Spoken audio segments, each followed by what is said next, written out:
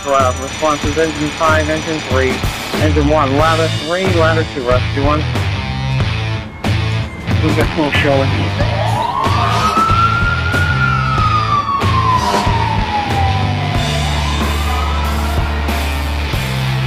Division 1, you're on location, box 23, reporting smoke show on 727.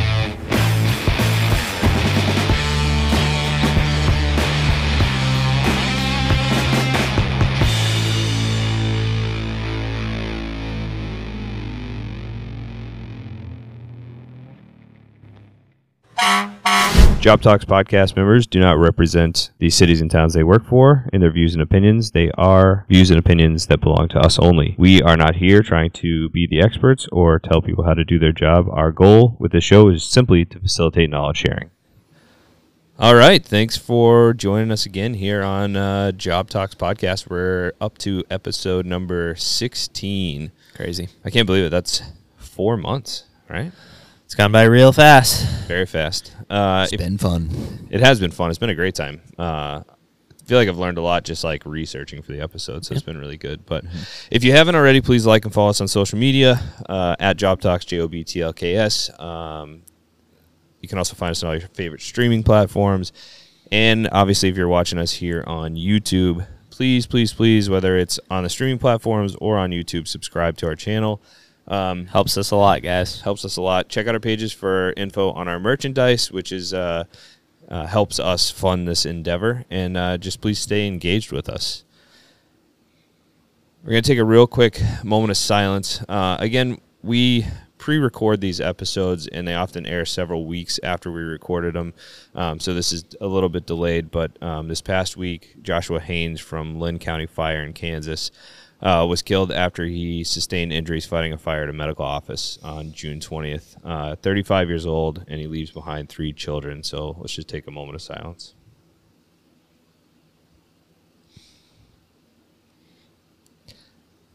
All right, so today's episode is on self-rescue and bailout. And I like this topic because I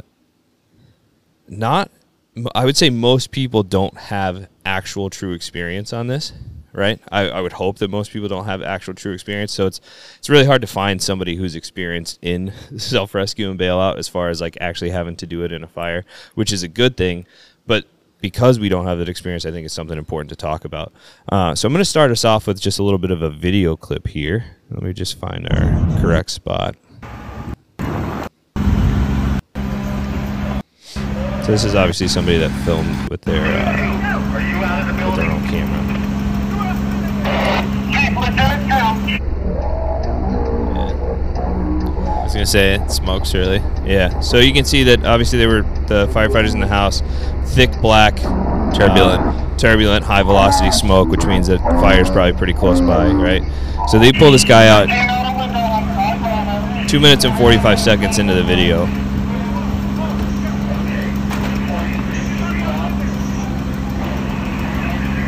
So about 10 to 15 seconds out after this guy bails out of the window, the room flashes. And so obviously this guy did a good job recognizing that conditions were changing rapidly. And then about another 10 to 15 seconds, you can start seeing the tips of the smoke on that other window start going. So you're talking 30 seconds, and that fire is engulfed the whole Bravo side of this building, right? So an important part of self-rescue is actually preventing the situation. So kudos to this guy who obviously recognized that the situation was deteriorating rapidly, found a window, and got himself out. If you're not familiar, there was a study out there called Project Mayday. They analyzed over 3,000 audio recordings from fire audio. So some were from dash cams, helmet cams, some were just like dispatch audio. They found that there were 16 transmissions that had a high chance of indicating a mayday, or that a mayday was following. And actually, I saw this recently. Our department actually put out some literature on this, which was interesting. So I'm just going to show you these phrases. So one or more of these phrases were transmitted 88% of the time a mayday occurred on the fire ground in their recordings, right? So some of the phrases that preceded maydays were zero visibility conditions. We have fire above our heads. We have fire below us. We need more line to reach the fire or extend our line. We have not found the seat of the fire. We're running out of air, or hearing a low air alarm. This is a hoarder structure. We've had a flashover. Had a ceiling or roof collapse. We've lost multiple windows. It's getting really hot. We're backing out. Our exit's been blocked. We're sending someone out with a problem. We have a hole in the floor, or the floor is collapsed. And command has lost communication with crews. And we have a lot of sprinkler heads going off in here. So just listening to those phrases, you can tell that pretty much all these phrases that are being uttered means that there's something's gone wrong. Yeah, something's gone wrong. Like it's really hot. Windows are going off. Multiple sprinkler heads are going off, so sprinklers aren't containing a fire. We can't get to it. We can't find the seat. They often say, like, fire showing when you get there is a good sign because you know where it is, right?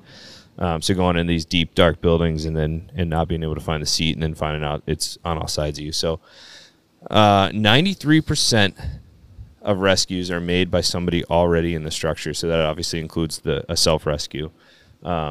And this is a staggering statistic, but 54% of Mayday calls are missed by command the first time they're issued.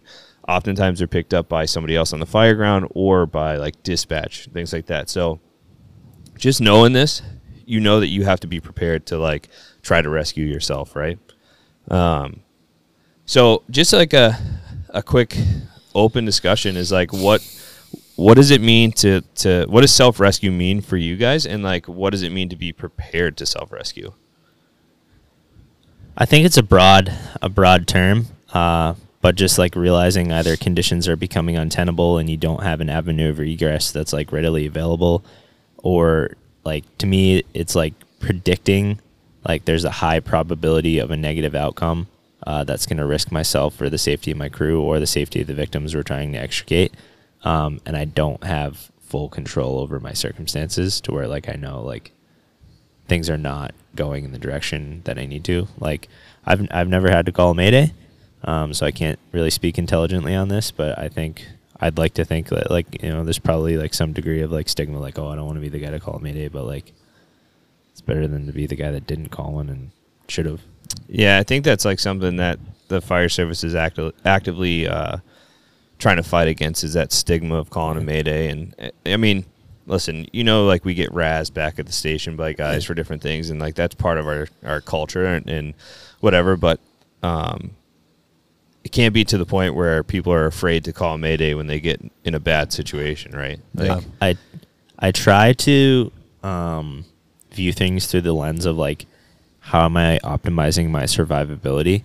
So like things like a bailout kit, like I like, and not everyone agrees with this, like, cause I'm on an engine company, but I still will try and carry a Halligan anytime I can, and I'll tuck it in my waistband.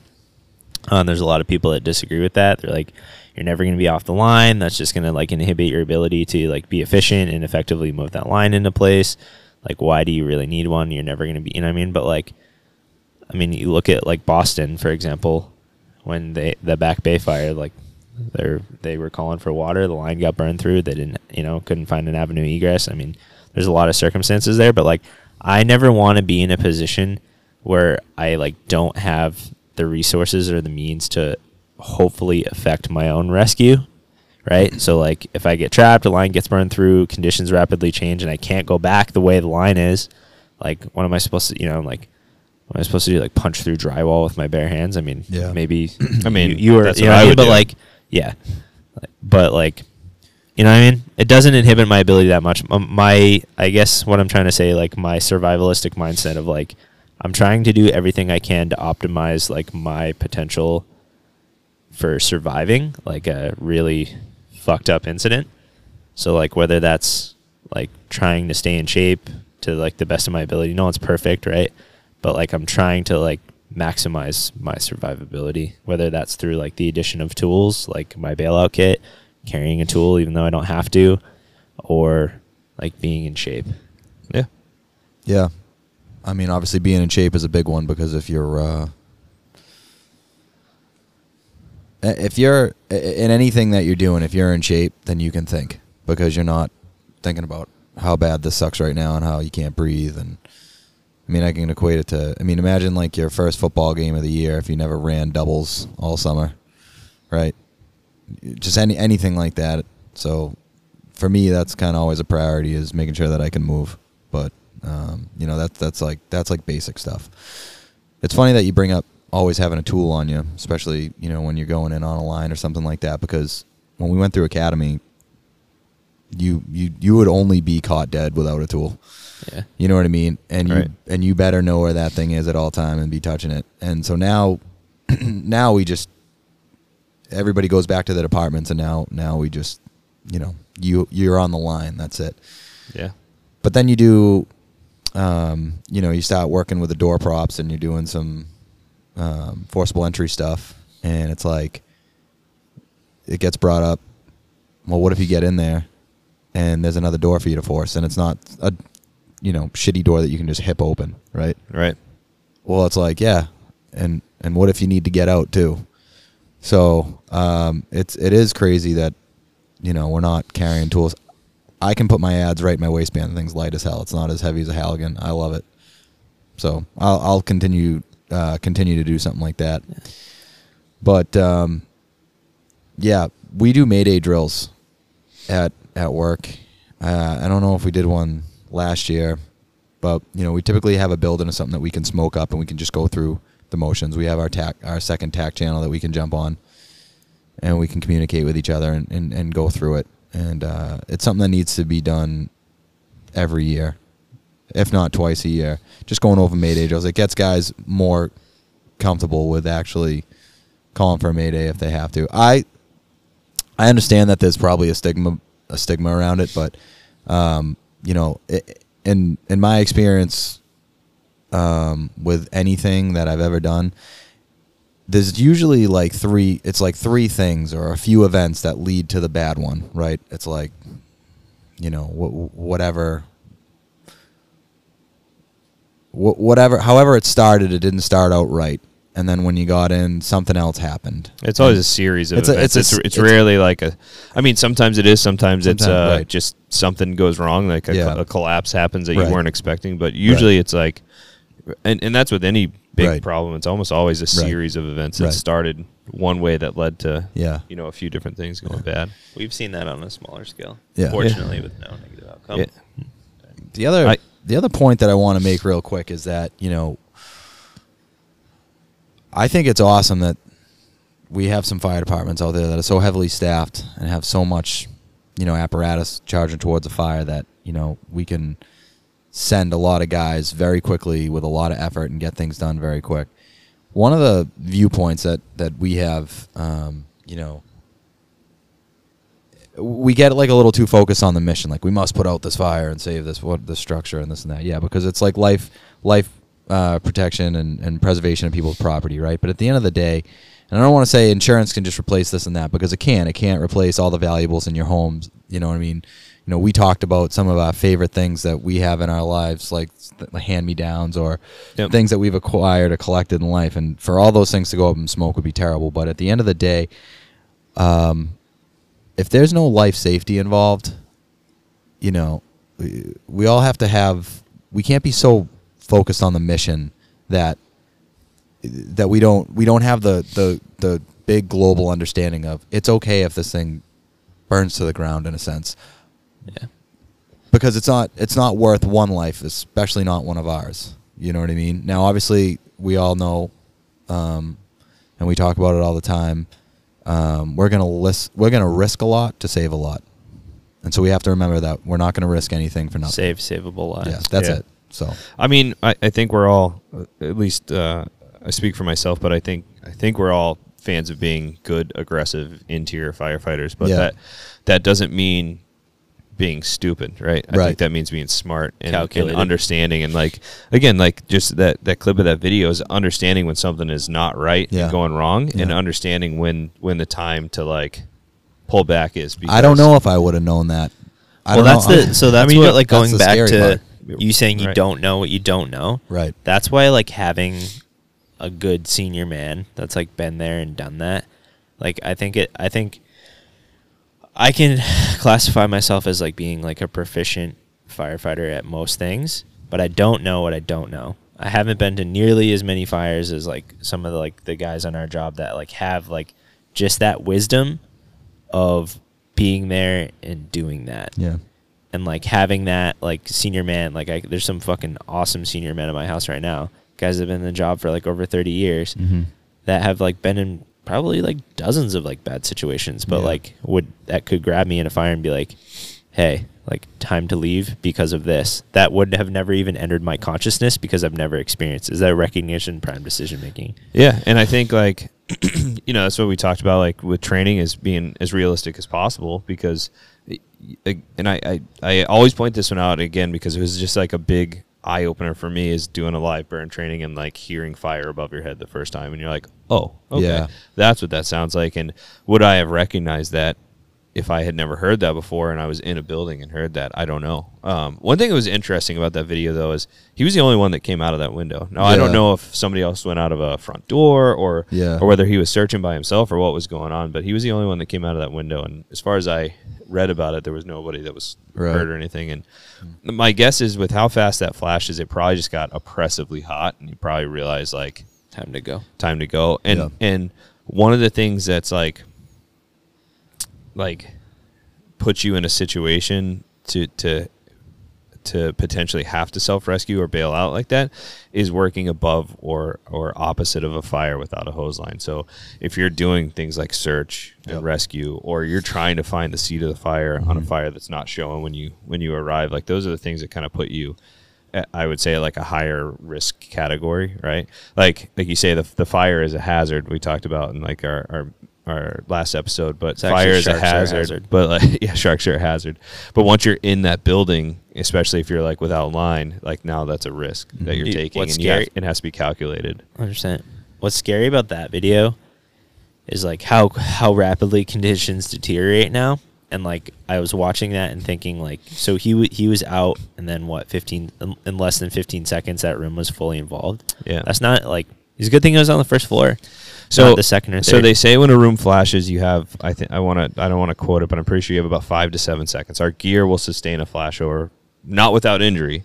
The odds of you getting out without serious injury are almost slim to none. But to get out and escape with your life, you have about 5 to 7 seconds. A fully loaded firefighter, that is 10 feet on average that you can move in that time. Right. 10 feet. Now, if you asked me to move in 10 seconds, I could probably be out of this. We're on a second floor right now. I could probably be out of this building in 10 seconds. But dark, loaded down, you got about 10 feet. So if you're more than 10 feet away from a window or a door, you're not in a good situation. And so I think, like, again, a lot of that comes down to like paying attention in a fire. And we talked about this before too, is like, as you get more fires and you're in more buildings and under more conditions, at least for me, I've noticed that I'm able to pay attention to more things, because I don't have that, like they say, like, you don't want to be like super adrenaline, like to where you can't focus, but you want to be just like at a level that you can perform. And I feel like the more fires you go into, the more that you can get to that level without like going beyond it. And the more you pay attention when you're in the building, like, okay, I felt there was a window here, this was happening here, this was happening here. And unfortunately, I think that a lot of that really only comes with experience. And I think that's something, because it gives you perspective, right? So like for me, like I can maximize my survivability by having tools, by having my bailout kit, and being in good physical condition. But the integral part that I don't have is like a broad depth of experience, right? So I can only take it so far. Like the experience portion is irreplaceable, right? And like the thing with that video that I was thinking, like, while the video was going on, is like, you don't have time to use a bailout kit. No, that one. Yeah, no, you don't have time. And like, if he was on the third floor, like, that's at least career ending. Why do you think he doesn't have time for a bailout kit there? Like, unless you're, like, to me, like, unless you're really proficient, I quantify myself in the room pretty proficient with my bailout kit. I have an entire pocket dedicated to it, and I'm like very OCD with the setup. So if I can put my hand in there in zero visibility conditions, like, I know where everything is.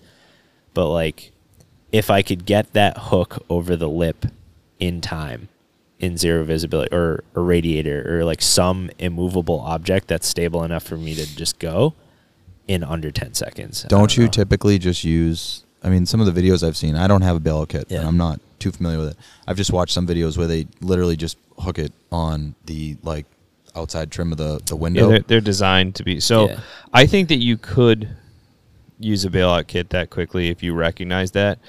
If you're all set those up right factors together. Because I think that you, like, for me, the way I have, so this is also a big part of it is coming down to training, right, which we'll talk about, but like I think that you could at least get, and there's another video where a guy talks about it, doing this training, getting the best part of you out of the window, so getting your torso up out of the window. If you have the hook in the right place and you can literally just grab it, mash it in the corner and go out, if you have a bailout kit that is an automatic lock, like most of them are now, you can literally just basically jump out of the window and it'll lock. I mean, I would try that knowing, especially if I was on the 3rd floor, I was going to go down anyway. I'd at least try to just get the hook in there, like with my left hand, and go over the sill, and hopefully it would hold, you know. Because that's it. I mean, you're basically just jamming it in, holding it as you're going out the window, so until you get all your weight on it, so it actually grabs. Right? That's the idea behind it. But the other part of that is if you don't train on it, you fall back on your level of training. You fall back on your level of training. And the one of the other things I was going to say is talking about tools and what you carry and this and that is you can't carry everything for every scenario, right? So again, going back to your episode last week, is you have to think about what your most likely scenarios would be that you would need to affect self-rescue and carry the things that are most likely to be used, because you just can't carry everything, right? My first apartment, you did not go in without a set of irons on the line, and then coming to Cambridge, that was totally different because, you know, in Cambridge you have very specific jobs, and I would say that I'm definitely guilty of going in on the line without tools, but it's a smart thing to do to have a tool and just tuck it in your SCBA strap, like you said, as long as it's not hampering your ability to, like, because ultimately the number one priority is putting the fire out, right? So as long as it's not hampering your ability to do that, you should just and there's nothing wrong with my philosophy has definitely evolved over time. There's definitely been fires that I've been with you on where I've brought tools that have hampered my ability, and then realizing that and making adjustments afterwards, and then being like, oh, like, let me try tucking this. Can I move, and can I like compose? Which is also why, like, interior firefighting, just an offshoot here, is why I'm a fan of 1 3/4. Yeah, because you can. It's so maneuverable. It's so much more maneuverable, and if you're trying to carry a tool and do those other things too, you never. To me, John, to answer your question, like, I think it can be done, but like in my mind, I'm thinking like of the totality of the circumstance. Like, am I going to be able to recognize this is bad, find a window, and get my shit and myself out the window in under 10 seconds? Like, I think in training you can do that because you're anticipating that I'm about to do this. Because you know where the window is. You know it. But I think of myself, I'm like been in fires, but I've never been in one that's like completely like immediately the bank down, conditions are rapidly deteriorating, where I need to, one, have the confidence to make the decision. Bad situation, need to fucking leave now. Right.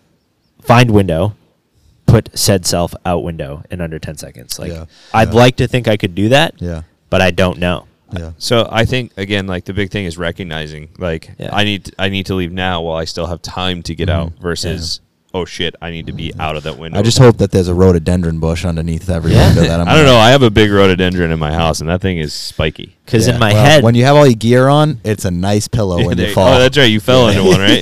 Yeah. I have the vision versus reality. Yeah. Right. In my head, it's me and Will. And I realized that conditions are rapidly deteriorating. Will, and I was like, fuck Will, garbage band. And I wrap one end of my bailout kit. I'm like, you go, I'll be right behind you. And then like lower him down and then fucking save myself. But in reality, I literally bought a bailout kit just so Barry could never have to save my life. What I would do, right, is I'd be like, Will, hold this. Yeah. See you later, sucker. Right Wait, are you saying I'm big enough to be an immovable anchor? We'll just wrap it around you and hook it on itself. You just called me fat. Yeah. Wait right there. So you're not fat, you're stable. Ouch, guys. You're strong. There's just a lot of ouch. So getting back on topic. He's very strong. Getting back on topic, I think that guy, I think it was about 15 seconds. He was at the window. I think in 15 seconds, I would like to think that I could. It seems like he recognized it early enough. I would like to think so. At the window, he still had about 15 seconds. I mean, don't get me wrong, like it's going to be really hot before it flashes. So he's running out of time. But I would hope in 15 seconds I could at least get a hook out, get it into a sill, and go over. I know I can do that, not under stress. Yeah, not under stress. Well, I think the bailout kit, obviously, that is like the epitome of like if you have a shot, this is it. But realistically, we know that the bailout kit is for a situation where it's been like, you know, and I don't remember there was a particular reason why you bought a bailout kit, and there was a particular story, a particular event that happened where we're actually going to talk about it. So I'm just saying that's where that really comes into play because that's the other part of that is like hopefully if you're on the third floor, you have good crews that are laddering the building, because that's also where that's going to come in when you or crews at all. Right? Yeah, and which is really the and we talk about some of these towns of mutual aid where their mutual aid is 10 minutes away. Like a lot can go wrong, as you can see, in 10 minutes. You know, like that video was, I think, if you watched the whole video, this guy is responding in his car, drives up. You know, fire crews are just getting on scene. So from like him in his car down the street to that guy bailing out was about 2.5 minutes. So like a lot can go wrong in 10 minutes. We'll have an episode about this, specifically about RIT, I'm sure at some point. But my former captain, who's an excellent firefighter, someone I admire a lot, really ingrained in me the philosophy of like RIT is a working assignment. And there's a lot of people that disagree, like RIT should be at the front door ready to go. But his philosophy is like 93% affect their own rescue. So if you can like maximize their survivability by like going around and looking for vulnerabilities that haven't been addressed, i.e. softening the building by throwing ladders, give them the opportunity to affect their own rescue. I just feel like if RIT is getting to you at that point, like you're in a really bad spot. I mean, I wouldn't say never, but like, you know, like Philadelphia just had that one. They pulled 5 of the 6 people out. So, you know what I mean? Like RIT does its job, but again, you're maximizing that person's potential survivability. So a couple things too is like if I was in a bad situation, I realized things were going wrong, transmitting the Mayday, sounding your pass device, and then converting your harness so that it's just a step that they don't have to, because that's a pain in the ass step in the dark. It is, and it really helps being able to like get you out. When you train that, though, it's like one of those things. Obviously, it takes time. Right. But when you train that, you can get that done very quickly. You know what I mean? And it's just one of those things that I hadn't thought about it in a long time. And a couple guys went and did a RIT class. Yep. And so we had a newer guy on, and you know, I was like, "Hey, when was the last time you trained RIT?" He's like, "Man, the academy." I'm like, all right. Well, we got these 2 guys working overtime here today. They just went to a class. Let's do it. And so at the same time, we converting the harness and moving with 2 guys and some of the philosophies behind why we're doing what we're doing. And then on top of that, we started doing down firefighter CPR because it's all kind of one and the same. Yeah, I want to do an episode, maybe not even an episode, just a video of literally just doing down firefighter CPR, like that whole pulling the gear off and all that stuff. Because I think that's like, that's a good episode, or a good thing. Quick hit. Quick hit, and it's something that we could do. So Nick, note that quick hit down firefighter CPR. So talking about tools, so from Project Mayday, if you read, so there's a whole presentation. I'm going to put the link to the presentation in the video description, and it's like 300 plus slides, and it goes through all of the stuff that they reviewed. So they reviewed the audio. They asked people who were involved in Maydays a bunch of questions. One of the questions they asked was, did you carry personal tools? So their answers were, and we can throw this up on the screen so you can see it as well. 67% of the people, so I believe these were people that actually called Maydays. 67% of the people carried wire cutters. They were asked, could you reach the wire cutters? 71% of those who carried them said they could reach them. 55% carried a rescue rope. 31% carried an extra flashlight. 25% carried gloves. And that's a weird one. I don't know if it was an extra pair of gloves or they were just... I would hope that more than 25% of people in a fire are wearing. Knowing me, I'm going to reach into my pocket, pull out those medical gloves. I was going to say, I have like 70 pairs of EMS gloves. Yeah, tucked in there. And so this goes back to, what was it, episode 3 that you did with What's Your Loadout? Yeah. And so if you guys want to go check that one out, it shows some of the stuff that we carry, and some of that is for the ability to affect personal rescue. And again, like for me, like highest chance of highest probability of an event. So I carry wire cutters. I carry a bailout kit, and then I try to carry a tool. But I should carry wire cutters. I always see yours and I think of it. I'm like, fuck, I should buy a pair of wire cutters. Like I have a Leatherman. Now, do you want? So here's the thing. Like I kind of go back and forth because I'm like, I should grab a pair. You know, they have like the small set of like what you might call like dikes, like the wire snips, or like the giant like loppers. Mine are the ones that that go around like that. That's what I carry, and they tuck. We have like a flashlight strap that you can hook your flashlight on, and they're just in there. Yeah, and they've never fallen out. They work well. Maybe I'll get a pair. I believe. I don't know if I have the handles wrapped, but just so they're easy, and then practicing remembering where your stuff is, like what side is your bailout kit on? What side are your wire cutters? With my gear in that sense. And that's a good drill you can do too. Is with your SCBA and with your gear is like get dressed being an SCBA, like close your eyes and just have somebody say, okay, where's your regulator? Point to it. Where's your gauge?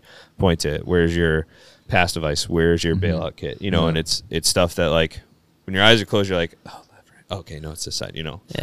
But no, it's a good point because like a quick drill. I keep a Leatherman, right? But it's in that little like pouch, right? So like realistically, like okay, there's like a collapse, I'm like surrounded, and I can't probably have limited mobility.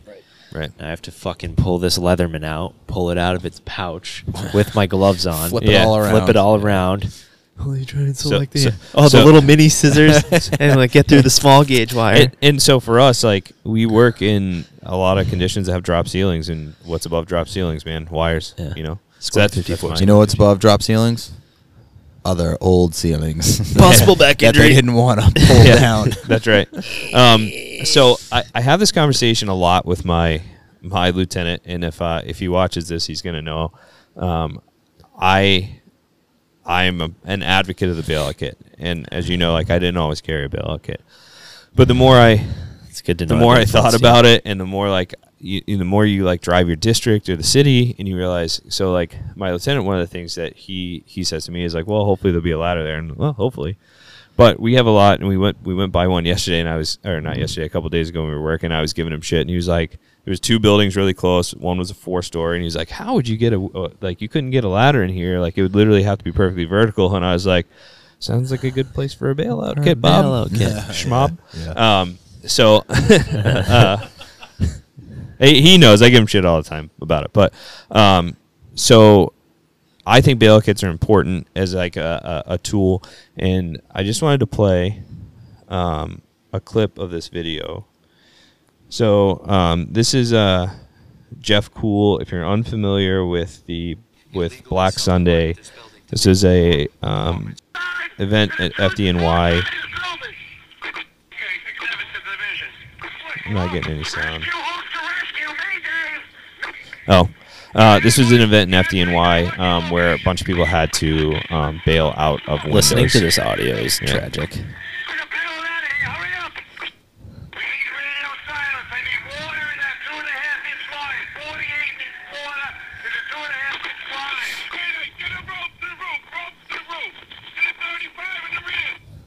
So these guys are literally hanging out windows, and if you listen to the whole audio, and again we'll put the link to this video in the description too, but they talk about being up here, conditions aren't too bad, and then they kind of rapidly deteriorate. It sounded like they lost water on the fire floor, which is the floor below. They took their backup line from the top floor, brought it to the floor below to help fight that fire, and then the building was illegally chopped up, so egress that they typically would have had or been able to make, they weren't able to, so they all got pushed to these windows.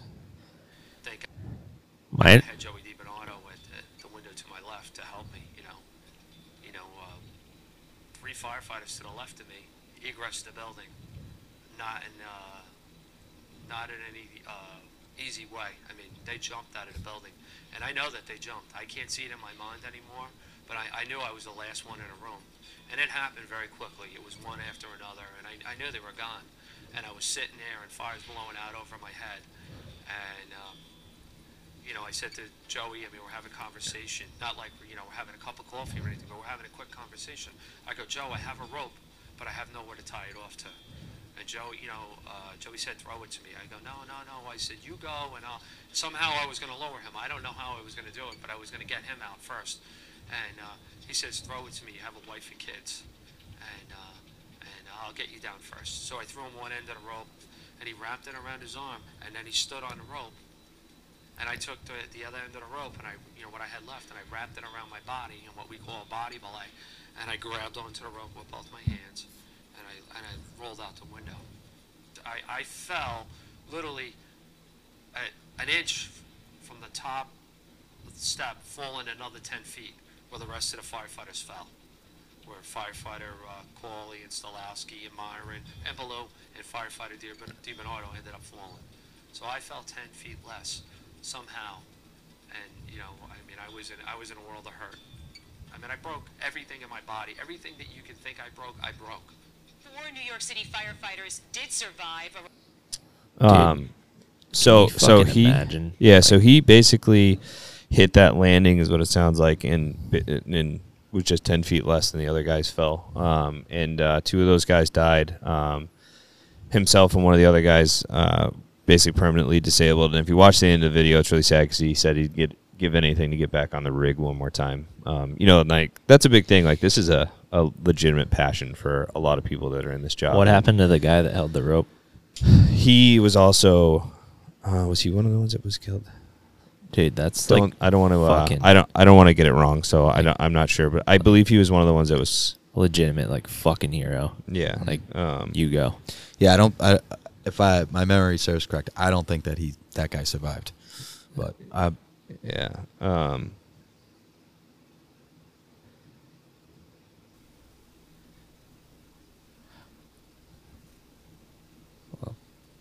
I believe DiBernardo was the one that held the rope. I believe so. Ended their careers, and then the other 2 guys were also severely disabled. But I believe, I'm not sure, but I believe these guys may have been able to go back on the job. Either way, devastating event, and this led to FDNY training on bailout and providing bailout kits to all of their members now. It's like Matt said with Woburn. Yeah, very cool. It's a good thing. I mean, it's just one of those things that if you had the opportunity, if you had the ability to bail out and you just didn't have that kit, like, and this is one of the things I told my lieutenant is like, I would never want somebody to have to go to my house and like tell my family I died from something that I could have prevented by spending a little bit of money and carrying in my pocket. Like, it doesn't hamper me day to day or whatever. And again, like, not all communities like need that. I think in ours that's different. Not there are communities that in their primary district, in their secondary district, they're never going to be more than a second story, and it is what it is. But if you have the ability to be working above a fire, adjacent to a fire, and above more than the second floor, it's dude. It's if you think about it, like most bailout kits, like I have the CMC, you have Sterling. There's some other reputable companies, roughly $600. Yeah. NFPA standard, I believe, is 10 years before it needs to be replaced. $60 a year times how many shifts you have. Yeah.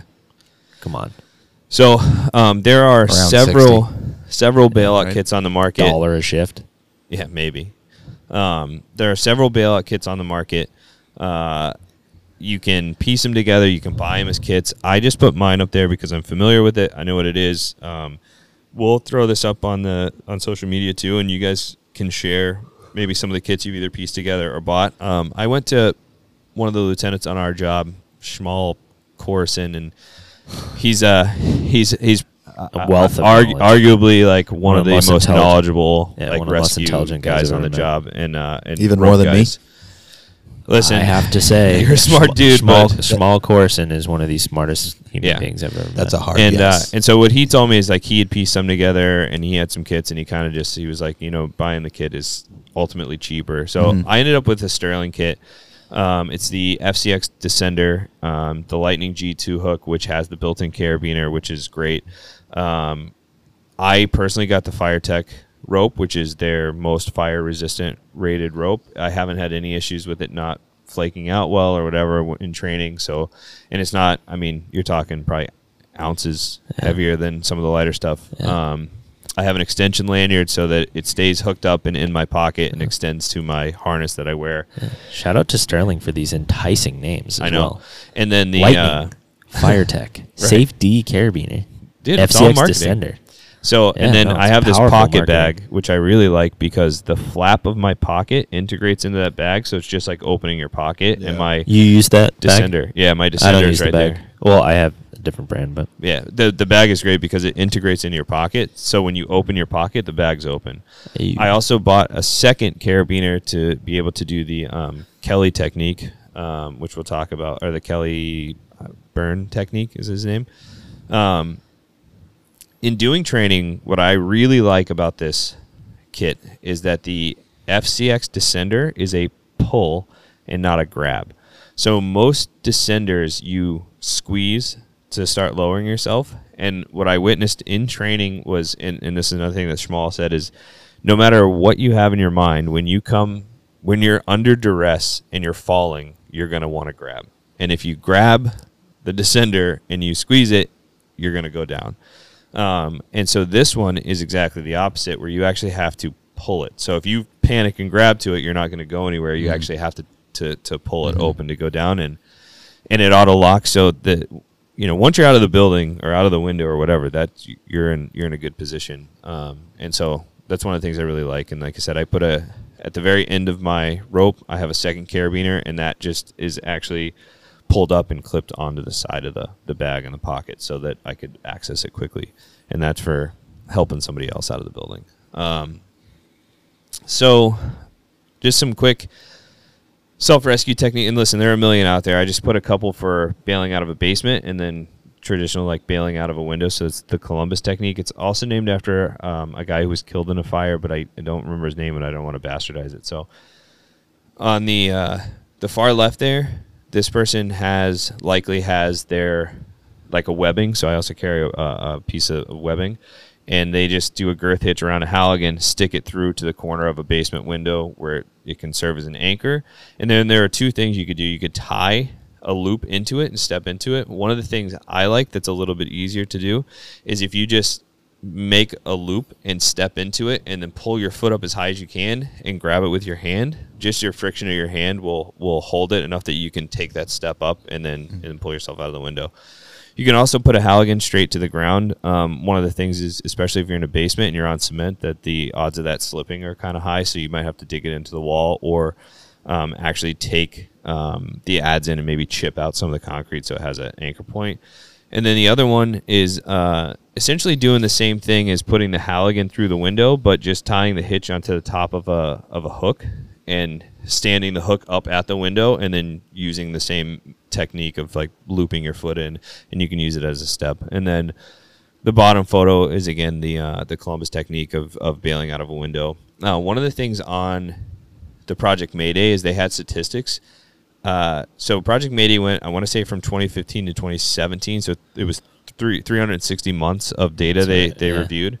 very large pool. And in the like at the end of their data, the 3 years they reviewed, I think it was like 4 people were killed and 11 people permanently disabled training on that method alone. So obviously being on belay and doing it safely is very important. So we need to train on it, but we also have to do it safely, which will never really give you the most realistic version. But it's also a last ditch thing anyhow. So Right. it's, you know, it's going to be going. dangerous. Yeah. Yeah, it's going to be dangerous. it's going to be dangerous, yeah. So I want to do something a little bit different today.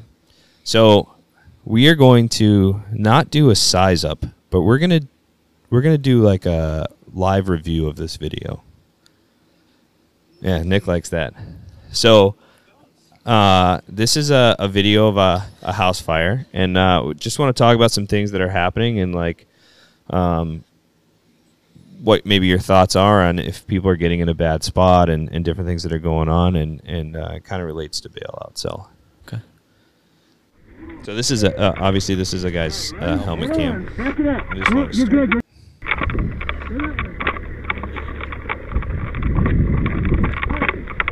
So just quickly coming up, looks like looks like one of those houses that I don't know what the name of the construction is, but it's not a split entry necessarily, but when you go in the front door, you have like one side of the house is higher than the other side of the house. A little bit different than a split entry where the whole floor, you know, like the stairs, the staircase is split. So, right off the bat, can I say Yeah. something? So this is where I think that conversation, and this is like one of those, again, like nothing has to be controversial. Everyone cares enough to even have an opinion on it, right? If you didn't care, you wouldn't have an opinion. Of like transitional attack, right? So whether like you want to go in with a charged hose line or into like into a residential structure with a charged hose line or not, right? You have the speed and maneuverability to get that line in place in a safe place and then call for water. Or do you want to charge, you know, maybe you have an extra, and it's all like personnel dependent, right? Do you have time to, like, do you have enough personnel that you can get another line and potentially, I mean, from the limited viewpoint that I just saw, you had fire off on the right-hand side that had self-ventilated. I'm assuming that's the seat of the fire. I don't know. I haven't seen that far in the video yet. Some people might make the argument like, oh, that calls for transitional attack to darken that down and then go in. Yeah, so that can go up. So it looked like AD corner was Yeah. pretty well involved. Or do you want the speed and maneuverability to get the inch and three-quarter in place and call for water versus moving a charge line? So these are all like those potential split-second decisions. Yeah. You know what I mean? That And how you train is how you fight. So Yeah. if one method is how this department trains, and that's how they're going to do it, and another, you know, just so you know, this video, I'm not pulling up to critique anything about what they did. I just thought it was I found it, and I thought it was an interesting. And I hope at this point, if everyone's watched the show, like, we're not here to cast stones on anybody. Everyone comes from a different background, different circumstances, and you know, I would hope for the same respect if, you know, we had helmet cams, and you know, every incident you're going to get things right or wrong. But even like, just like I said, as a point of conversation, like making these split-second decisions of like, are you guys going to the charge lines? Are you guys going to the uncharged lines? Are you guys doing transitional attack? Are you guys not doing transitional attack? So. Right. So you get a better view of what I'm talking about with the design of the house here in a second. So you see the left side of the house, or like the Bravo side, is the first floor, and then the house just kind of goes up. And one of our neighboring towns had a fire in a house like this recently, and it's good. It's better when it starts on the high side because it's a lot harder for it to move to the low side than if it starts on the low side and it's just going to go right up. You can see the smoke feeding into the fire. Yeah. too, So what's interesting is how clear. Obviously, this fire is self-vented, which is part of the reason. But this is such a clear picture of what's going on in the house. Yeah. So you can hear him call to charge the line. And I mean, and that thing is that thing's going. That thing's humming. And there's no smoke, so it's just pure. Yeah, it's drawn in so much air. It's self-vented, just burning. I mean, honestly, the way that this house is designed, that's almost like a transitional attack. Yep, You know what I mean? They're almost outside of the fire, hitting it, and then moving forward. Whoever's YouTube page this is a complete lie, because it's not just police for you. I know, right? So let's get that straight. And you can see that flow of water is not doing a whole lot to this thing. Yeah, incremental progress. Yeah, I'd be. It almost looks like the floor up there is like an open. Is that like an open loft? So it's floors. It's gonna go up into like a kitchen. I bet you on that back left is like kitchen, and then there's another stair. Yeah, there's another staircase that wraps around either above them to the left or right, and that goes into bedrooms. Yeah, exactly. It might be bedrooms. I can't tell. It looks like that first. Is that a floor slider? Did they come through a slider? Or is that a front? No, it's a front door. Yeah. I don't know what the style of this house is called. I was just in one this morning. Were you? Yeah, my cousin bought a house just like this. Oh, okay. I mean, but you can see that the ceiling is open above them, so you can see that fire is directly above them. Just before they started flowing that line initially, you could also see that you could start to see the carpet on the stairs off gas and then catch. I was just gonna say the collapse potential here looks pretty good. Starting to get pretty good, right? I mean, saw too. You can hear that there are guys on the roof. Guys on the roof, yeah. I heard a saw. Now, there are a lot of considerations here too. Like, if this say is that if that's an attic space that's going, is this a base? Does this house have a basement? Was it originally a basement fire? Is there fire underneath them? Like, we don't know the answers to that. Just some considerations. Highlight stairs in general is like such a funnel point for firefighters. Like if you needed to get out like right now, yeah, you're climbing over. You know, that's one of the things they always say: keep the stairway clear. But in this scenario, like that's a little bit tough, right? Yeah. It's the only access. No, I mean that's the reality of the situation. But I mean, these guys are pushing in pretty good. Like, I mean, that's got to be pretty hot where they're at. And I just like you can see the flow path so well in this video. Yeah, no, like, it's unbelievable. It's pretty remarkable.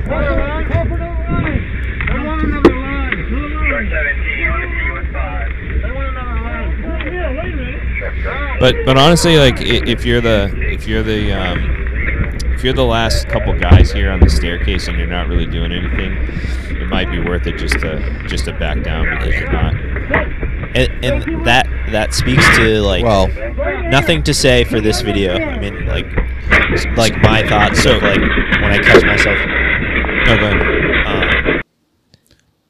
As a general, not even like a general observation of this video, but like you said, like if you realize you're on these stairs and you're not really like actively contributing to anything, of like me finding myself sometimes like there's other thing like I want to be involved with the sexy shit, but like maybe that's not where I can provide the most benefit overall. And again, not critiquing what they're doing, but just that's a consideration. Like you could feed line from the bottom of that the stairs or whatever. So. But at the end of the day, good practice is good practice, and you're not going to break crew integrity just because you're not doing much. That's 100%. The thing. That's one of the things that that I learned. Oh man, I was like, at some of the first fires I went to, was like running around trying to do everything. Right. Because I had like the energy to do so. I'm in shape, whatever, and I'm just like, man, this is great. I want to do this. I want to do that. But at the end of the day, you have a job and you have to do that job well, and then you have to just hope that everybody else is doing their job as well. Right. Not hope, but it's hope, I guess. But yeah, no, it's you can't break crew integrity just because you want to. Just to not to argue with you necessarily, but just as like a counterpoint is, if you're an engine company or you're stretching a line, as long as you're on the line, in my opinion, you're not really breaking crew integrity. Because what happens sometimes with, depending especially like long pulls into houses, is you have a nozzle guy. You might have a guy 10 or 15 feet back feeding around a corner. You might have a guy 10 or 15 back from that feeding around up the stairs or whatever. So yeah, as long as you can stay in communication, I would say. I was just going to say that. If you you have to be within earshot. If you're not within earshot, you've broken crew integrity. Yeah, I would agree. So just for like a perspective sake. But so one of the things I wanted to highlight, and the reason I paused this video, is take a look at, so always imagine yourself in a fire that you're in a cube, right? You're not in a 4-sided box, you're in a 6-sided box. How many sides of fire, how many sides this person has fire on with this helmet cam? I'm in a glass case of emotion. All sides except for the floor. Maybe. No, you can't really see the floor, but I would argue that, and I think just before that was a little bit better picture of it, but yeah, I would argue that you had fire in front of you, above you, left and right, and then it was also behind. It wasn't directly behind, but it was above you and behind. So on the staircase. So I would argue that you had fire on 5 sides. I mean, look, everywhere this person turns, there's fire, right? So this is, again, when you, so there you can see behind him too. Or maybe that's in front of him. So just going back to those like 16 phrases that precede a Mayday, we have fire above us. Yeah. We have, we're not effective at putting it out. All these different things. Ceiling is collapsing. We need another line. We need another line. Different things. No, this thing is like. I mean, these guys are getting after it, man. I'm not shitting on these guys. These guys are putting in some work. You know what I mean? No, for sure. But like, so there you did a 360, and there wasn't a single side that guy looked, except for down that staircase that I didn't see. I mean, actually, there's a fire down. I'm not even sure. So. I'm not sure what we're looking at now. So that. I don't have like the experience level to speak to like exactly what should be done here, and I also don't have like a full picture of what's going on outside and in the other rooms and everything else. But you know, at what point are you effectively effectively putting the fire out to the point where you're gonna save something or anything. When you look at the degree of the fire when they walked up to the right there and how it took off everywhere, I mean, maybe the bedrooms above and behind them were actually okay. I don't know. Right. Maybe it was just the kitchen and that whole open. It's probably like an open living room kitchen area that took off. Maybe it's just that, and then like what's below it. I don't know, but it's like at some point, I wonder. It's risk versus reward. Yeah, I mean, when you put it out, what are you saving? And that thing's been burning like hell for a long time, and then it just brings me right back to like, what's the collapse potential there? I don't know. Yeah, and again, like not being in the building, it's hard to tell. I would like to think if operating on a staircase is a fairly safe place, right? And if you don't have fire below you, because if you back out now, the half of that house is okay still. I mean, at least in the bottom. So I don't know. And maybe again, like maybe there are people in those bedrooms above there, and you don't know, and they could not be under fire. So again, that's all that assessment that you have to like do on scene. They knocked down a significant amount of fire, but there's, I mean, like you said, it's this is where I might want a 2.5. It's a pretty short stretch, but so just listen to I just backed it up a little bit so you could listen to what they're actually saying here. Did they say where are the police?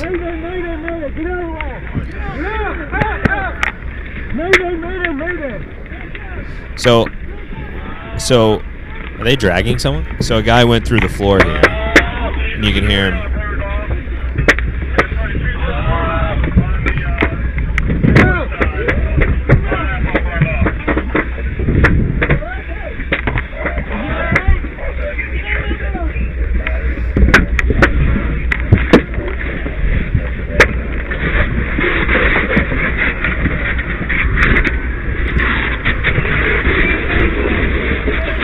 So I'll stop it there, but I just wanted to make sure we heard that part. So what was hard to see is that a guy went through the floor there. Good on whoever. I don't know if it was the guy with the helmet cam or somebody else that he was just picking up on audio, but called the Mayday right away. And then you said 93% of the rescues are made by somebody that's already in the building. They pulled that guy, and I mean, it sounded like he was hurt. I don't know if he was burned or if something hurt him, but he was screaming pretty good. And also, like the point you mentioned that there's a sizable portion of Maydays that are missed. Like, we're in a production studio, and I have over-the-ear headphones, and I missed it. Yeah. It wasn't clear. Yeah. It wasn't that clear. Because we were talking, right? And what is happening? Yeah. The ambient sound. Saws. Your chief or command might not be on the radio talking, but they might be having a conversation with a crew that they're about to send inside or somebody else or whatever's going on. So there's just a lot of opportunity for the Mayday to be missed, and I think that was a good example of it. So I'll stop the video there, but to your point, John, obviously they were in a dangerous spot, like you were saying, like what's the collapse, the risk potential, and falling through the floor made me wonder, okay, is there a basement, and is there fire in the basement? Yeah. Because generally, if you get a floor that's weakened, you know, it's something from underneath. Like it's not always, from the unless he went so deep in that room where it was just it had flashed and burned through the floor. I don't really know. And that looked like semi like of a newer house. It didn't seem like it was like balloon frame, but that doesn't mean anything, because when we talk about building construction and stuff like that, there's parts of the country that there's fire code, but things that are getting built not inspected. Oh yeah, like you go up north. Especially, you go up north and fire code goes out the window in a sense. Like, you could do it that way. You could always do it like this. No one's coming to inspect. They don't have the staff. Like they don't have the staff to. And then there's chases and things like that. So they don't fill in. Could certainly get run up from the basement below. You just don't know. So just an example, so one of my first fires, and this was at my old apartment, was a hoarder house. And I think I had mentioned it when we talked about our first fires. Is like kept trying to make the push, losing water. There was a hole in that floor, and it was not from below. It was it had burned from above. It was like I think it was gas fed, like right where the stove connection had broken, and that burned a hole through the floor from the top. So that it's not. I would say the majority of the time you're probably going to see the fire in the bottom when you have a floor collapse under you. But if he pushed, I couldn't really tell. But if he pushed into that where that room had clearly flashed before they got there, had been burning like hell for the whole time we were watching the video, then all of that stuff's going to be weak. So to your point is keeping your assessment going. You continuously have to be assessing your environment, your conditions, what's going on. Right. And again, this isn't a critique on this department, this crew. These guys were obviously aggressive dudes getting in there, getting after it, and I fucking love seeing that. I just thought it was a good example of like how quickly. Have you guys ever heard of the concept of the OODA loop? No. Really? Have you? OODA Have you heard loop. of OODA loop? OODA loop. So I believe it was Jaeger. He was made by a fighter pilot. He's one of the most successful fighter pilots in Vietnam. I'm not sure if it was Jaeger. Chuck Yeager. I'm not sure.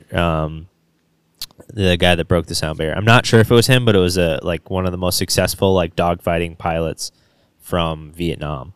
That was like downing North Vietnamese planes when like no one else was. So he calls it the OODA loop, which is observe, orient, decide, and act. So you're constantly observing the situation going on around you. You're orienting yourself within that situation. You're making a decision based on the potential courses of action that you have in front of you based on that observation and orientation, and then making the decision to act. And then looping back. And then looping. It's a consistent loop. So Yeah. he I like came up that. with the OODA loop, Right. which is used by a lot of high-performance organizations. Honestly, I didn't know where that was going. I'd never heard of No, it. no, it's a pretty real good. thing, and a lot Yeah. of high-performing organizations do it. It's called the OODA loop. Observe, that's pretty orient, good. decide, act. I like that. I will say that that comes down to, so you have these guys interior, right? And I didn't really hear anything, but I wasn't listening specifically for it. You have command staff outside, and then you have guys interior, and it's about that constant communication and updates, right? Yeah. And when you go through like communication trainings and things like that, it's constantly trying to update without, or not constantly, updating when necessary or when you should, right? And it's kind of like a minute is not a lot of time, or 2 minutes is not a lot of time. When you're in there, it goes by obviously very quickly, and you might not have time to communicate. Yeah. But that's all built into like training and It's also good for like an IC or anybody standing outside. Like you show up and you have fire venting, and your crew's been in there for 5 minutes, and you still have fire venting, and you're not seeing like gray, like white, cool smoke coming. Sure. Like maybe as a command you say, hey, are you guys making any progress? Right. Because they were putting a lot of water on that fire, and it wasn't doing a whole lot for a little bit. If you watch the video, basically after this point, they actually start making really good headway on it, and it darkens down and everything. Right. But to your point, like you need to there's a balance between unnecessary radio traffic and communicating, like you said, important things. Excuse me. And then, but as like command, also, if you're not getting that communication and you're seeing like, hey, conditions don't appear to be changing or conditions appear to be getting worse. need updates. There's actually a good video from Chicago. One of the guys saw, and they did like that life safety video. Everyone Goes Home. Was that Chicago? I think they participated in. Yeah. So I don't know if it was part of that, but there was an interview from a guy who talks about being in a building, and he's I want to say he's rescue. He's above the hose line, whatever, and he's doing his thing, and command is like, "Hey, get out of the building," and he's like, "Dude, the conditions are fine. Like everything is fine, whatever, blah blah blah." And he's like going about it, and they're like, "Hey, get out of the building." And so he like listens and comes out, and he gets out, and he's like, "Holy shit! Like I did not see what was happening, and like it could have been really bad." And like that's what it is. It's a team effort, man. You're not going to see everything from the inside. They're not going to see everything from the outside. So you got to communicate what's going on, and they have to know when to ask you to communicate what's going on, or just say, "Hey, like you've been in there 10 minutes. This is a new construction, truss construction. You've been in there 10 minutes. I don't see any headway being made. Like let's pull out and reassess." And I've been fortunate to be on a few fires with Freddie Eichels, and like he's like I've watched him do it, and it's a good thing to watch. Is like we had a house that we weren't winning, and so we went defensive, and then he stops everything, like literally stop all the lines, whatever, and he's like, we just need to see what's doing, and like let us see where it's going, see where the smoke comes out, see where fire starts coming back, and say, okay, like this, now we need to change this plan, and then eventually put guys back in the structure when we thought we were making the headway correctly to finish putting it out, blah, blah, blah. But just that OODA loop, that constant like reassessment and that constant communication is. I remember that. What is it? It's observe, orient, Decide, act. Yeah, like Fred's a big OODA loop guy. I don't know if does he use the term OODA Yeah, loop? no, I've talked to him about it. Really? That's awesome. I like it. Yeah. Sounds goofy, but it's good. Yeah, but that's an easy one to remember. It is. It is an easy one to remember. Because it just sounds like silly. Sounds goofy. Yeah. You make a good point. Like talking about building construction real quick, we'll probably have another episode completely dedicated to building construction. But like understanding that like these buildings they're designed to be energy efficient. They're not designed for firefighter safety.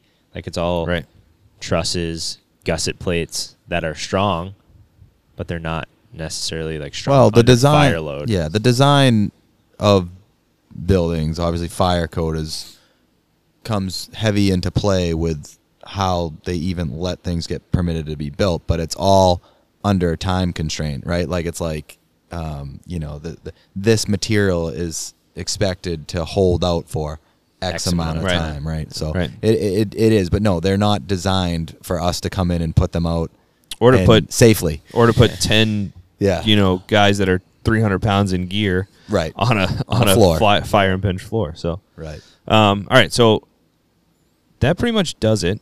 Very cool.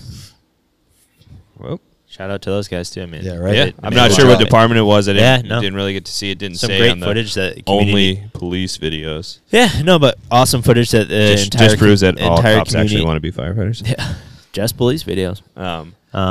That everyone can benefit from. Like we can review that and we can have conversations about it and learn from it, which is exactly. The important thing. All right, you guys ready? Yeah. Question of the day. I see you guys reading it. Jeez, you're not even gonna let me ask it. I'll listen. Sons of bitches. I thought I just missed something from the last slide. No. All right. So, question of the day today, an interesting one. You can travel in time. You can go to any point in the past or the future. I'm going to change the second part of this, so don't read it. You cannot change an event. So you can't go back in time and kill Hitler. You can't go back in time and save, like, a family member. You can't go forward in time and, like, prevent an assassination or whatever the case, however it works. Like, you can't change an event. Is there a specific place or time period you go to? Three-parter. One is if you can't interact at all in the scenario. So, like, you're there, but you can just watch, like, Ghost of Christmas Past type thing. Like, you can just see what's going on and, like, kind of observe it. Where would you go? Would that change if you could interact with the people? Like, they wouldn't know that you were a time traveler, but you could, like, have a conversation with George Washington or something. And third, if you had to stay there for, like, a month, would it change it? It's a three-parter. Complex. I know, it's a complex one. I can think of, like, what I would, like, if I could interact with the person, if I could go back in time. But I don't know what I would do if I was there for 30 days. Yeah. This is an easy one for me. Go, let's do it. Let's hear it. So, for me, it's like the less people, the better, and the simpler, the better. So for me, and I really have like this like interest in like Native American culture and stuff like that, and small tribes. Now I know like life, even though it was simpler, it wasn't necessarily, you know, neighboring tribes and constantly having to, you know, be self-reliant and things like that, you know. So it's not like everything was just blissful, but a simpler time with simpler people living off the land with no government structure in a sense, no large overreaching government structure. Yeah. So like for me, any period in time where that is your life. So like I think to like Native American culture. Like imagine like roaming across this country. That would be fucking awesome. You know what I mean? With you know, just with the seasons. Like Lewis and Clark time? Yeah, sure. Even before that. So if you had to stay there for 30 days. Like just being a nomad. You know what I mean? And like before civilization. Following the food. Nice. Yeah. So I have a great deal of respect for that's so if you had to stay there for 30 days with all the risks and peril that came with it. I would stay there for every day. I would live even with the woolly mammoths? Even with the woolly mammoths. Until you're wiping your ass with a pine cone. And you're like, dude, this is dumb. We'd bring Charmin. You can't bring anything back. Dude, do you even or forward? You didn't say maybe people didn't even wipe their ass back then. They probably didn't. I'm not saying I'm bringing it back with me. No, he means bringing it back. Can you imagine, like, you bring, like, a fucking 240 to, like, some sword battle from, like, ancient Thermopylae? Greece? Yeah. Like, can't do that. Yeah. That's changing the course of history. Yeah, Thermopylae. Just be like, I'm just going to get two 240 gun teams, and we'll solve this problem real quick. Yeah. I will own Yeah, everything. it's called talking gun. What about you, Barry? I've thought about this before. I mean, I'm not looking to change history, whatever, or revisionist history. I would love to. So when I was growing up, my grandpa died when I was a little bit. I love both my grandfathers. They both played a big role in my life, but one of them passed away a little bit earlier in my life. And he used to like sit in the driveway with his neighbor, Mr. Duggan. I still remember his name. And they would just like sit. I don't know what they were talking about. They would like sit and talk about the world, like smoke cigars. And I had this little. It wasn't like a radio flyer, but like little thing I would like bop around in the driveway, and like wasn't allowed to go past the crack in the driveway. And I would very much like to just pull up another plastic chair now that I'm like a grown man. Sit there and listen. Sit there and listen, and then just like talk to my grandpa. Yeah. They're both World War II vets. Mm-hmm. And just like sit, pull up a chair and just like probably not say shit, just like listen. And Does it change if like he can't know you're a time traveler, so he doesn't know that you're Barry? well, yeah, I mean, if you didn't know, what was my name? Gary?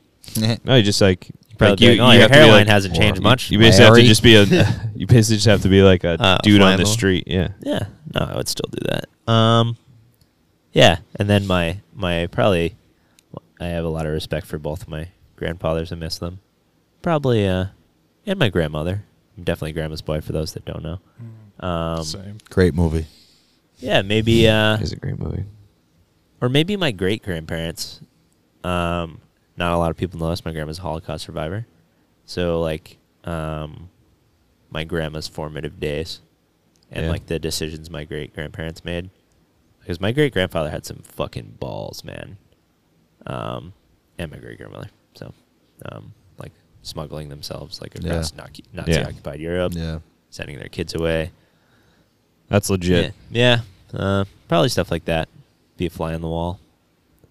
That's awesome. I don't think I would go visit anyone that I shared life with because I Could ruin your perspective of them. well, those memories are like my memories. You know what I mean? I think Yeah, that keep like them the way they it's are. part of the like what makes it special. Yeah.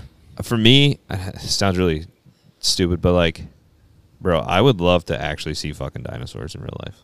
Like, if you could go back in time and like see fucking a T-Rex like tearing into a Stegosaurus or You know, some a lot shit, of people that'd don't be, know Jurassic Park's a documentary. That'd be wild. But I would also like to go. There's some theories out there that dinosaurs never even actually existed.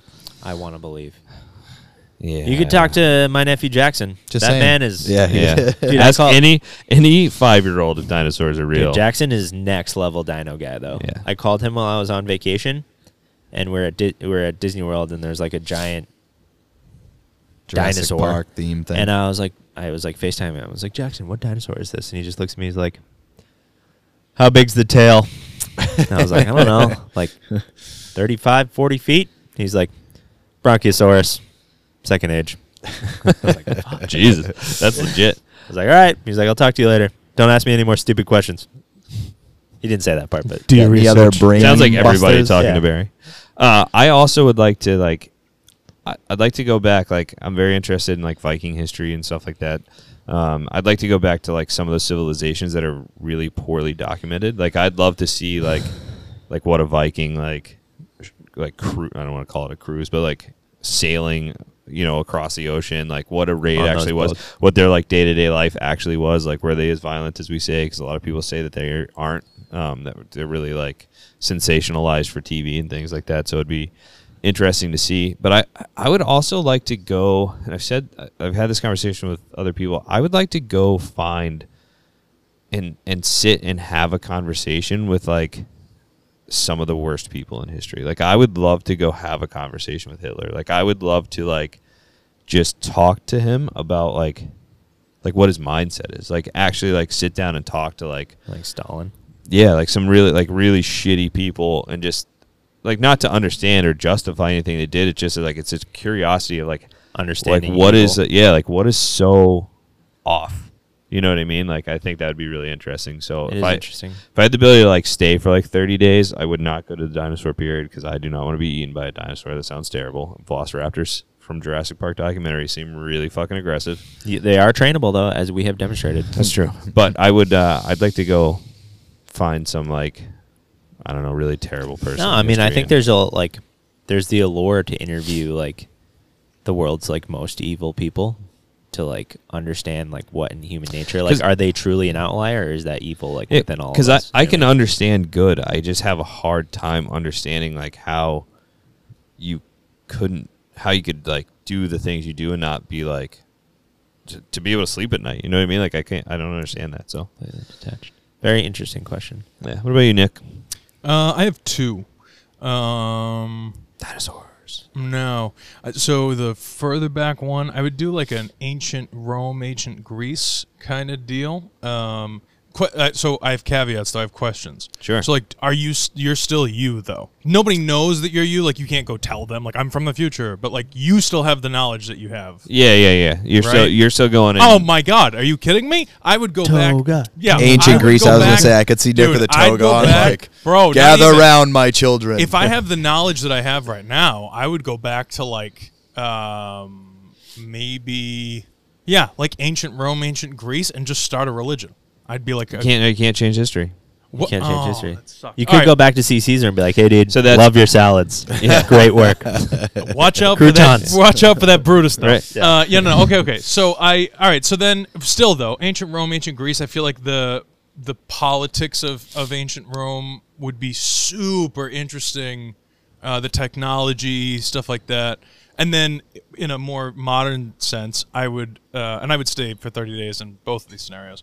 The other one would be, especially at like 28, if I'm still me. Yep. I would like 1940, maybe 1950, like 1948, 1950, right after World War II. Just that Reconstruction period was really cool. That's awesome. Yeah, and I would that's like pretty cool. Both of those scenarios. I would be like, can I just stay?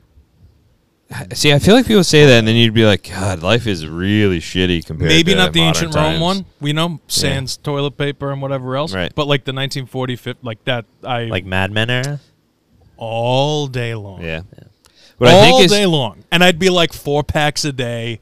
It'd be just ripping. crazy. And you know what? They'd be Crazy. good for you because they said they were good for you back Well, then. more doctors smoke Camel then. What I think is interesting is there was the option to go forward in time, and nobody chose it. Yeah, I think I don't want to go. No. Yeah, I don't wanna Imagine know. you go back in time to like the pyramids of Egypt, and like it's like There fucking are aliens. Consigli construction is there with Bobcat. And you're like, what the Or, fuck? or it is actually aliens. Yeah, no, this guy they got Bobcats, front end See loaders. UFO. I want Okay. to go to the construction of Stonehenge. Yeah. I want to watch it. But what if you go there and it's like Interesting. they got Bobcats and front end loaders are like beep beep, and you're like, what the fuck? Civilization was just wiped out and then Yeah. like restarted. Yeah, You never know. crazy. Yeah. All right. That was it. That was my question of the day. I thought it'd be a little interesting, a little different than normal. So thanks for tuning in to another episode. We appreciate you guys coming back week after week. Big thanks to Wilco Media and Nick. And again, whether you're listening on a streaming platform or you're watching on YouTube, please subscribe to the channel. It helps us out a lot. Check out our merch. And again, that's to help us fund this process that we currently pay out of pocket for. Continue to interact with us. Give us ideas for future topics. I know we've reached out to the group to ask them for some ideas, and there have been some, and we will do them. It takes a little bit to like build an episode, so we will do them. And as always, thank you very much for your support. Guys. We would not And be gals. able to continue doing this 4 months later if it weren't for you guys. So thank you very much. Thank you. Have a good Appreciate day. ya. John. Job Talks out.